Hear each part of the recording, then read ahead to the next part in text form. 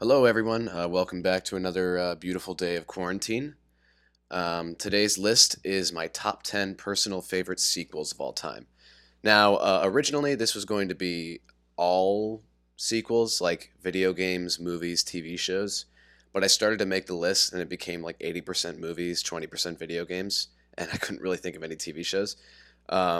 Although, probably with more time I could have.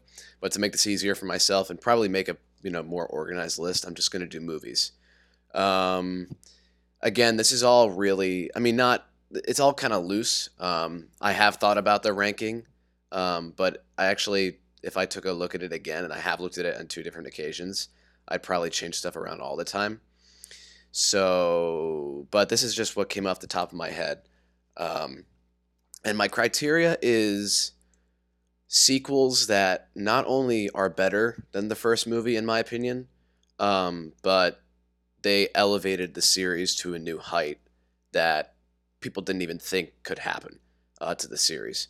So I think I left out and probably maybe ranked some sequels on here too low for their actual quality, but that's because they were just good sequels and didn't like elevate the series to new heights, like I said, or change the direction or something really surprising for people.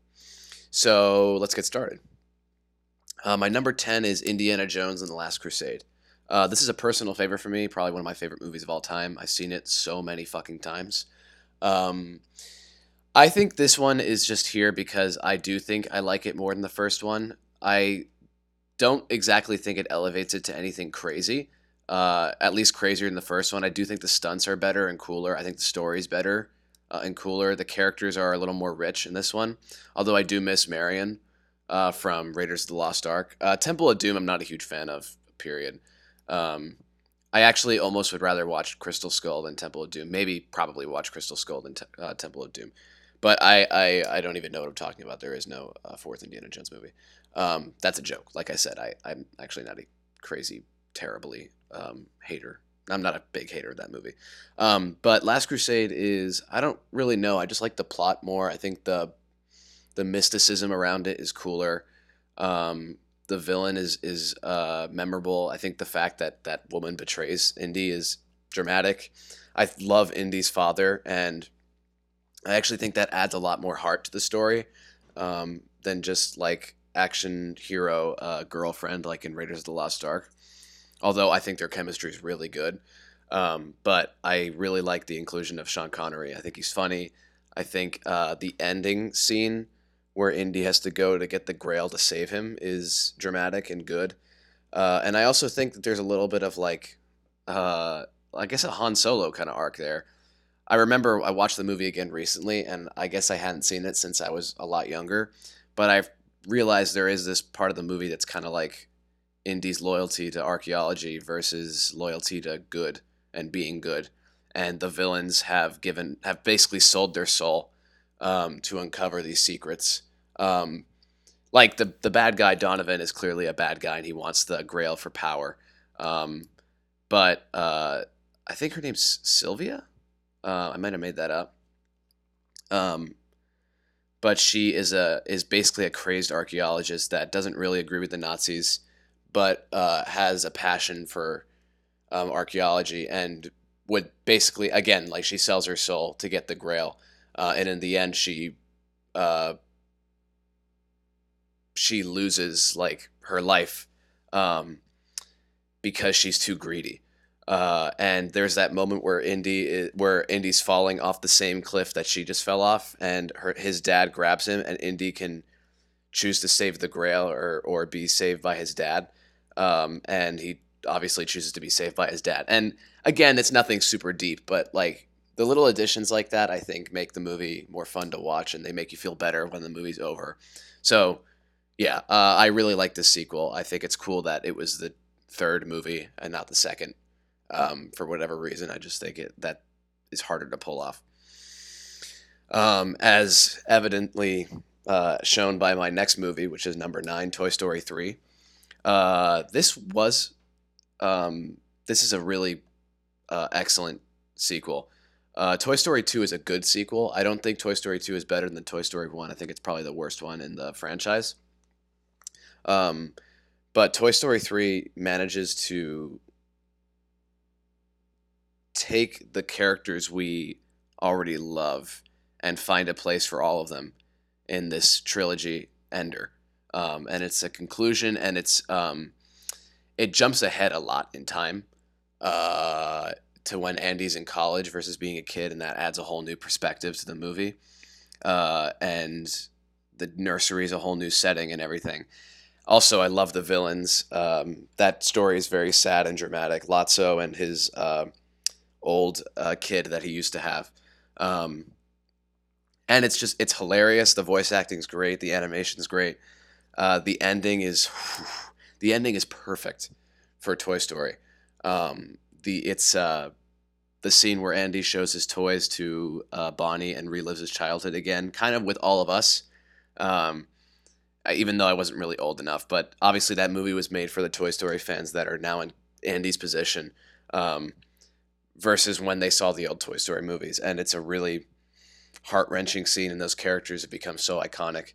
Um, but again, that scene reaffirms the sticking together, leave no one behind um, essence of Toy Story as a whole.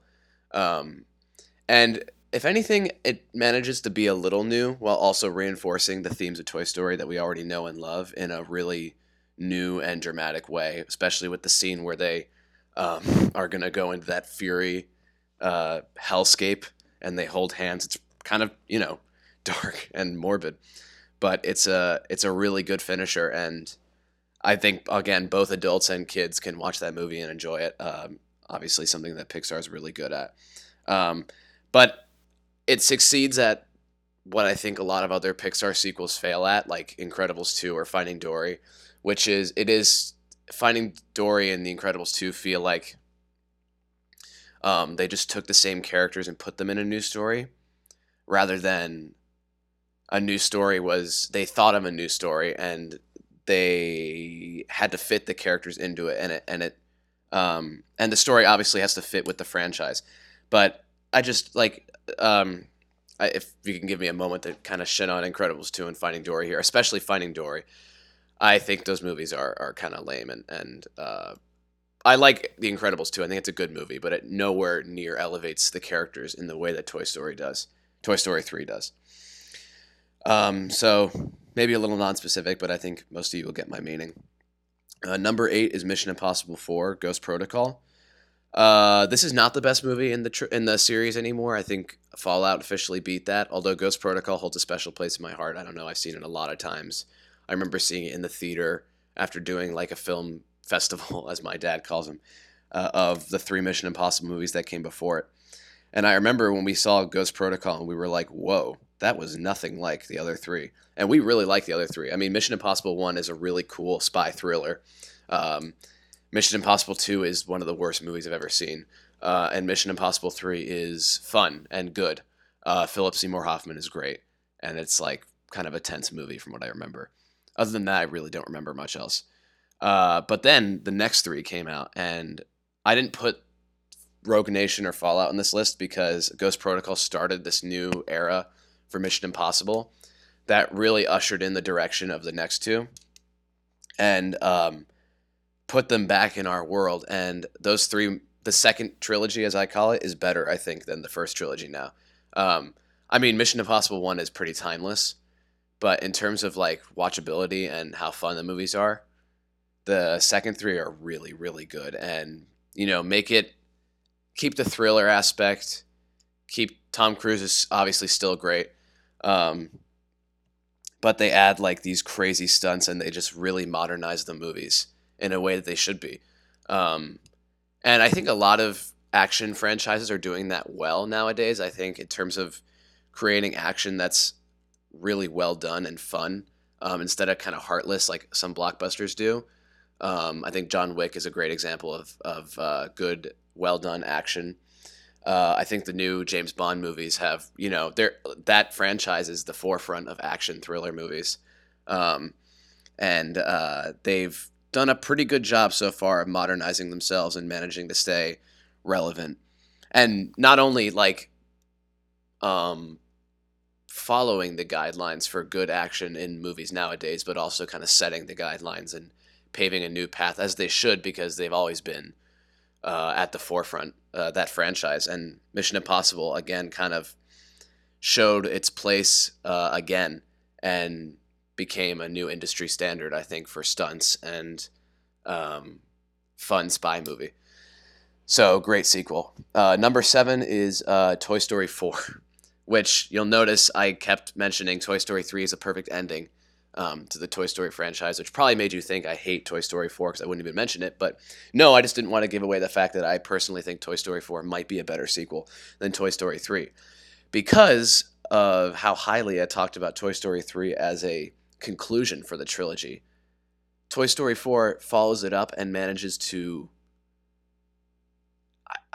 I'm not quite sure how to describe it. I don't think it's... I'm not sure if it's a better movie than Toy Story 4, but the fact that it comes out as good and as special as all the other Toy Story movies are to me, and it came after a movie that already ended the series perfectly, somehow elevates it above Toy Story 3 as the sequel.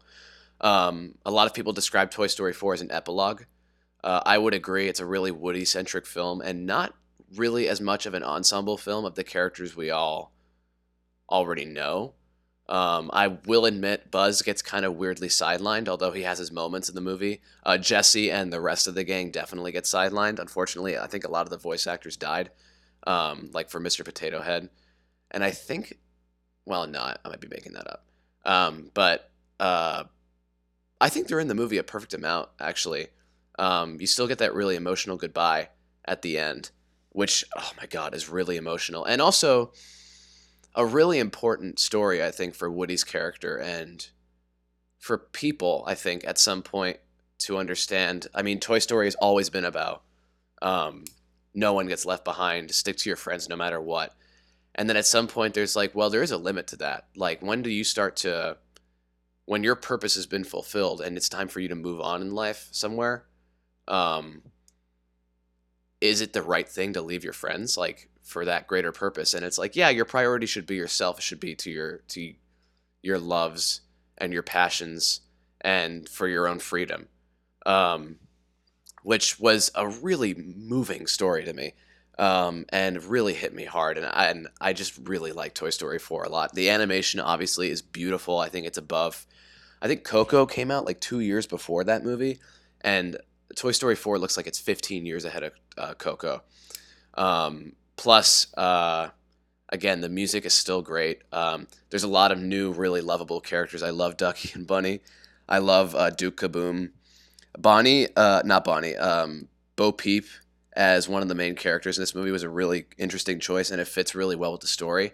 Even though it's kind of weird to see her position as compared to the first two movies, where she's kind of just like this flirty doll that Woody has around. That obviously is one of his friends, but it is kind of interesting to see how they worked her character into this greater story. And it works, I think. Especially because part of the idea is that she's a new character, because she's lived this life on her own now for like 10 years, and she's become this badass, and it's great. The whole movie is really well done, and I think it's just really well done. I mean, I want to say I hope, but I don't know. Maybe prove me wrong. It's a really good epilogue and concluder. And it goes to show that I think sequels can do more than A, build on a movie, B, conclude a franchise. It can somehow not fit in with either, but manage to be still a 2-hour spectacle that fits in with the franchise really well. Right now, the only other thing I can think of that does something like that is El Camino, which was good. I wouldn't say actually it's as good of a quote-unquote epilogue as Toy Story 4 was. But, you know, sometimes it is fun to revisit what made a series so great. Toy Story 3 came out, I don't know, 9 years before 4 did. And it's fun to revisit the series and revisit the time when you were really enjoying a franchise or a series like Breaking Bad or Toy Story, which is funny to talk about at the same time because they're both really different. But the epilogue, there's a sweet spot where a character kind of gets this piece focused on them, like Jesse or Woody, and Jesse from Breaking Bad, not Jesse from Toy Story, and finishes their story on its own in a really meaningful way without concluding the franchise as a whole, if you know what I mean. Um, so it's a really interesting dichotomy between character and story. Okay, I've talked enough about that movie. Number six is Lord of the Rings: Return of the King. This maybe should be higher for some people. I know a lot of people say, and maybe me included, say this is the greatest trilogy of all time. Uh, it's a obviously really good movie. It's my favorite of the three Lord of the Rings, and I think that's only because it's the last movie and it manages to somehow just beat out the spectacle of the other two and live up to the hype that was generated by the other two. And not many third movies in a trilogy can do that. And it really cements its place as one of the greatest trilogies of all time. Um, and um, I mean, I hesitate to put it higher because in terms of a new direction, I don't think it adds much. I think it does a lot of the same as the other two movies, but better, and really rounds out the story of the first two. Um, I also hesitate to put it higher because it is based on a book. That being said, Peter Jackson, I mean, everything about this movie is done right. The characters, the music, the acting, the direction. It's really interesting. I was talking about this with my brothers the other day. The movie doesn't end with Aragorn fighting Sauron. I think they were mentioning to me that was like an idea before, that Sauron himself would come out of the Black Gate and Aragorn and him would fight in this big Hollywood moment. But something about those movies manages to tread the line between fantastical and really realistically human, in the way that it portrays war. And it wouldn't really have felt right if there was this big Hollywood fight. I think it's well done. I mean, I think that kind of happens between Eowyn and the Witch King. I am no man, one liner, and then stabbing him. But that's also an amazing moment, and I'm not going to shit on that. And also, it's like not the main character of the movie that happened to get his big one-on-one final battle. It's this character that was introduced a movie ago, and gets this spotlight shown on her. In the middle of the fight after her father dies, and it's like, it makes sense to me. Makes more sense than Aragorn fighting Sauron. And also, you still get this really climactic, dramatic duel between Frodo, Gollum, and Sam, and I love that fight inside Mount Doom, and it's a really good finisher, and I cry at the end of it every time, which might not be the greatest criteria for a lot of movies, because a lot of you know that I cry at like everything. Never cry in real life, but I cry at movies all the time. Yeah, I mean, there's not much more I have to say about it. It's just a really good ender or conclusion, and it's a great sequel. So number five, which is kind of weird, is Terminator 2. I've only seen Terminator 1 and Terminator 2. I've heard that the rest of them are really not memorable. I put this movie. This movie has a special place in my heart because, in terms of that criteria I said about bringing the franchise to new heights, Terminator 1 is a fine, like, obviously an iconic, kind of neo horror movie, like 80s noir kind of thing. Has a really cool vibe to it, and the Terminator is scary. That being said, when I finished it, I was like, okay, that was a good action movie. Honestly, I'd say something like Total Recall is more memorable than that movie. But Terminator 2 is just like, it elevates it again. Like, it changes the direction. It makes Arnie the good guy instead of the bad guy, which is just really fun to watch if you watch the entirety of the first movie. The new Terminator, played by I forgot it, Robert Patrick, I think his name is. He's great, and his Terminator is also like new technology, like the liquid is really cool to see. And the relationship between John and Arnie as the Terminator is really heartwarming. And at the end, when the Terminator kills itself, it's really dramatic and it's sad. And I'm like, wow, I never thought you'd get me to care about this character or any of these new characters. I mean, it has so many new characters. I mean, not really so many, but three, which are the central parts of the movie, which is the T-800, I think that's Arnie, and then T-1000, which is Robert Patrick, and then John Connor, who's a snarky but kind of like lovable kid. And then Linda Hamilton's Sarah Connor, who's completely changed from the first movie.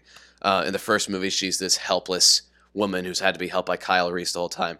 And in the second movie, she's a badass, and her trauma from the Terminator makes total sense, and her relationship with John is really complicated. And I really think that's really interesting, and it's just like it adds so much depth to the characters in the franchise that you get out of the satisfaction of seeing the first movie. There's nothing about this movie it's a good movie, definitely a good movie on its own, but it's so much elevated by the fact that the first movie is so simple, and it almost feels like you're in on like an inside joke that the whole movie is like tailored for people who saw the first movie, and that it's so new. And also to see like the resistance hero that the first movie, John Connor, lays out, to see him as like this kid in the second movie. So I'm getting excited talking about it, but I really think it's just a really well done sequel. And it's way better than the first one, which is criteria enough for me. So also, the whole Dyson, Cyberdyne, the beginnings of the Terminator, the arm from the first movie and everything. It's so fun and a great action. It's definitely more action than horror, but the other Terminator is still pretty scary. But it's like really sci-fi-ish too. It hits all the right notes for me. It's disappointing that I feel like the other movies don't even have close to that level of creativity. I haven't really seen another Terminator model that's been as interesting as Robert Patrick's Terminator is. They're all kind of just like liquidy. I guess some of them have like cloud, or not cloud, but like they like to turn into a cloud of like nanobots or whatever. But I don't know. That being said, I haven't seen them, but I really have heard they're nothing special. Number 4, it's the only MCU movie on my list, but it's still probably my favorite MCU movie, Captain America: The Winter Soldier. This movie I would put on here because in terms of elevating the direction of the series, simply put, like it's just so different from the first movie by virtue of it being set in the modern era versus World War II. But Cap is still very much the same character, and it's even new directors and everything. The Russos, which was their first movie, and they went on to do some really great stuff for Marvel. But this movie is great, partially just because I'm just such a huge fan of Cap, but the movie made me a Cap fan, because it shows like that character we know from the first movie that is fighting for good and evil, and that's very clear to him at the time. There's Nazis in America, and already that movie made him a really virtuous and lovable character. And then Winter Soldier comes out, and it's like puts us in the modern era, and it's like a really realistic kind of political thriller with its fair share of Marvel, effects and whatever. But none of the villains or characters look that out of place in terms of technology that's kind of around nowadays. And it puts Hydra into this. Hydra is not a mustache twirling, Red Skull led organization anymore. No, it's like our own organization. It's infiltrated the U.S. and Shield, and now it's like interesting because it's like, oh, the lines are not clearly as drawn anymore. Who is good and who's evil, and even someone like Black Widow, who is on the good side, obviously, has this philosophy of not to trust anyone. And for Steve, like that's hard to do because he's just such like a good-natured person. So the movie has a lot of depth to it. It introduces some really good characters. Nick Fury is really good in the movie. Alexander Pierce is awesome. Black Widow's obviously awesome. The twist that Hydra is inside S.H.I.E.L.D. was really cool for a lot of people. And also the commentary about modern day like intelligence and like data procurement from the government and spying and stuff. And it's again like a really good, and Marvel's really good at this, but like a great popcorn flick in the sense that like when Cap gives that speech again about freedom versus security, um, which is at the core of Captain America, what his character becomes about, um, and the principles of America and freedom and liberty. Again, just talking about it gives me goosebumps, and I love Captain America so much. Um, but when that kid says Captain's orders, it's like just such like a everyone is so into it. All the characters are so likable. And then at the end, obviously, it's funny I don't mention this, but Bucky being the Winter Soldier is a big part of this movie too, which thematically works. I think Marvel doesn't do. I mean, these whole movies, Marvel kind of struggles with making the audience really care about Bucky. And I think it's emotional in the movie, but it's nowhere near my favorite parts of the movie. That being said, it has some of the best choreography and action I've ever seen in a action movie.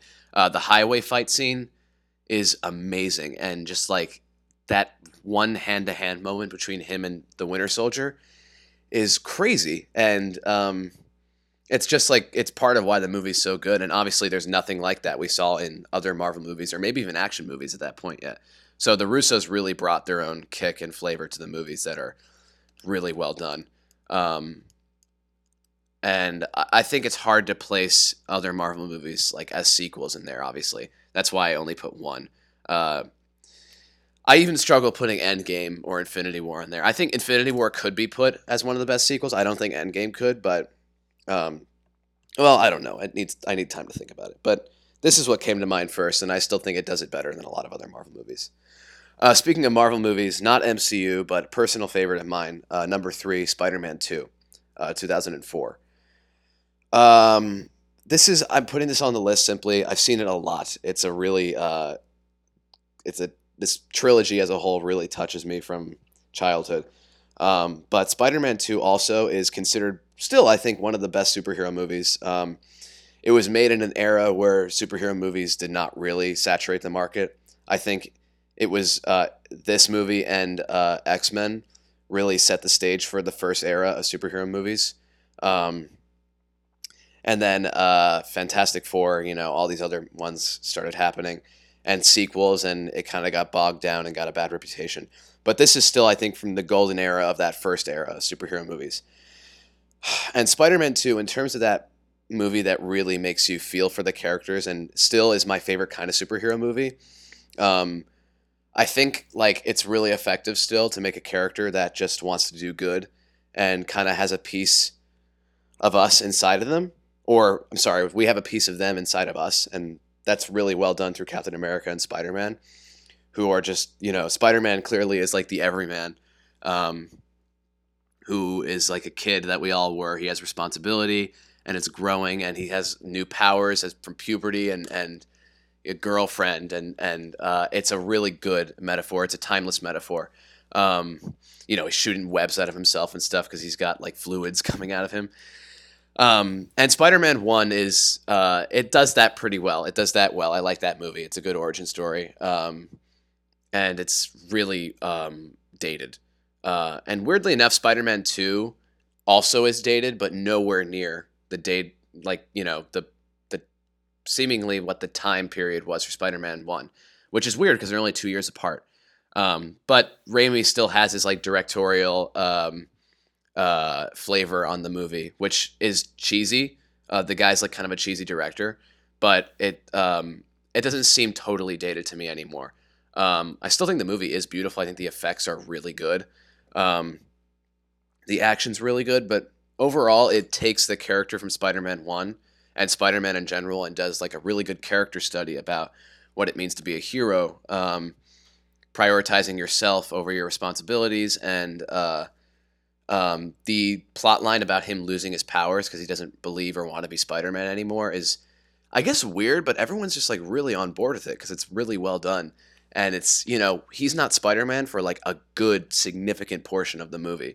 So when he comes back at the end, it's like, it really hits you. It's not like The Amazing Spider-Man 2 at all, where he's not Spider-Man for 5 minutes at the end of the movie. And then he comes back and I'm just kind of like, well, okay, I knew that was going to happen. Doc Ock is a really good villain. Alfred Molina really elevates the character, I think.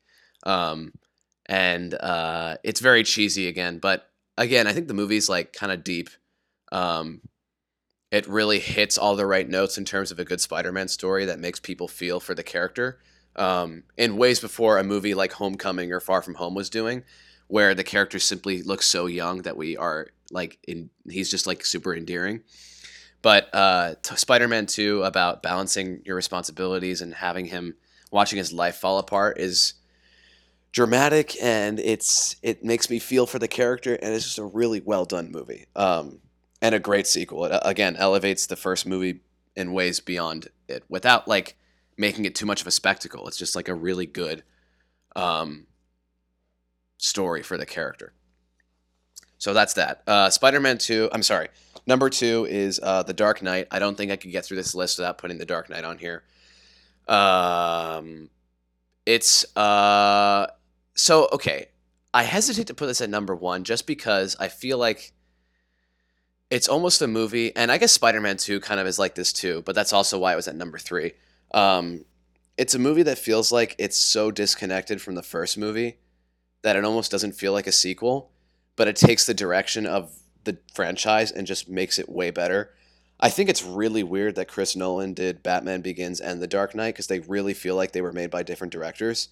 Batman Begins really feels more like a typical superhero flick. I like that movie a lot, but then Dark Knight came out and people were like, didn't even know that superhero movies could be like this. I mean, it's a crime thriller that happens to have Batman in it, and I've always described it that way. But it just makes the movie like so much more interesting, and doesn't really paint it as like a comic book movie. And I hesitate to call it that because it is more of a movie that feels like I want to say like I don't know. It just feels like a combination of other directors because it's like obviously it's a comic book movie in the sense that it has supervillains like the Joker and Two-Face, and obviously heroes like Batman, but they feel like really well done psychopath villains that have like a shtick in any other like crime thriller movie. But they also feel like Batman villains, and it's just it really balances that well. And not to mention the movie's like a really like deep analysis of like society and principles and heroism, and it really I think it almost like it went 20 years ahead of an analysis of superhero movies before the superhero era really came about, like in terms of painting a hero that isn't really a hero, and that people is a hero to people because he'd rather not be. um, it's really complicated and deep, and it feels like a post commentary on superhero movies before superhero movies even really get started. I mean, this came out I think the same year as Iron Man, and so again, it's just like it's really ahead of its time. The music's amazing, the acting is incredible, the action's still pretty good. I wouldn't say it's one of the best parts of the movie, but you know, you get like it definitely, like I said, it's like a crime thriller with Batman in it, but it definitely hits all the Batman notes. It has gadgets. It has cool suit, cool fighting, um, the mob and stuff. And I guess it does like it follows the story of Batman Begins pretty well, but it just completely drops like Ra's al Ghul and some of the mysticism around Batman Begins, and it even recasts Rachel, which really just makes it feel like it's not in the same world. But it's a great movie. It's more than a great movie. It's one of the best movies I think of the 21st century so far. A lot of people would put it as their best movie of all time right now, or have they seen? My number 1 is probably unsurprising. I feel like it's kind of cheap, but it's The Empire Strikes Back. Again, this is my favorite list. It's not the best list. So I know that these movies are biased based on how I feel about them. And honestly, for the future and for most of my list, I'm trying to refrain from putting Star Wars on my movies, on the list with movies. Because, like I said, Star Wars is just like a religion for me at this point. It doesn't really fit in with movies. I can't really rank it categorically. But I think it's fair to say that this is objectively one of the best sequels ever made. I really don't know if I put it at one. I'm putting it at one because it's my favorite, and it's also, again, definitely a significant sequel in the history of movies. Um, like I said, my recommendation, if you want to really understand the impact of this movie, is to watch the documentary Empire of Dreams. It's on Disney Plus, but it really puts into perspective. I mean, A New Hope blew people away. The world, the mythology, and the effects. Like, it really it was nothing people had seen before. It was the highest grossing movie of all time when it came out, and it was a cultural phenomenon. It's hard for, I think, people like us to understand. It's hard for me to understand, really. Um, but it is like an Endgame moment, kind of, like everyone was talking about Endgame when it came out. It feels a little different for us because we have phones and internet was a thing. But I'm sure Star Wars, everyone was referencing Star Wars at school and in their office and talking about the characters and stuff. So when The Empire Strikes came out and it added this depth to a blockbuster that already had done something that people had never seen before, I mean, that's really hard. It's like capturing lightning in a bottle twice. Um, and I said in my first ranking, but bringing Irvin Kershner on was one of the best decisions they ever made. It took that mythology of the characters that already kind of drew people to it, of the wizard and the hero's journey, um, and it elevated it, and it brought in this philosophy about the Force that was like almost a level of writing and philosophy and story that people had never seen before, other than just like effects and this world, which it already, again, blew people. It blew out of proportion in terms of new heights, and new characters. Um, and then, like, and so every character has a really compelling story. Han Solo and Leia's love story. Um, Darth Vader clearly has this secret the whole movie. Um, Yoda teaching Luke about the Force, and then Luke going to Bespin ahead of time to save his friends, even though he knows he might fail, as Yoda says. And then he goes and he gets maimed, and also gets this revelation that Darth Vader is his father. And it's a truth that he doesn't want to know, and it's just, I mean, that twist, not to mention, that twist is fucking incredible. And it's like, how much more crazy can this franchise get? Like, you already blew us away with the first movie, and then you bring us in with these characters, you make the world more interesting, you make the characters more likable, you add this really interesting philosophy, and then boom, in-universe story, crazy twist. And it's like, holy shit. And then this franchise, which has taken the world by storm, it's for kids. It's capturing the minds of hearts and of kids and adults. And the second movie, it ends with them losing. And it's like, holy shit. How much more can you surprise us? And it turns out they can't really. Return of the Jedi doesn't, I think, live up to a lot of people's expectations. But The Empire Strikes Back is just fucking crazy in terms of all the ways that it blew people away. And I have to give it crazy credit for that, objectively.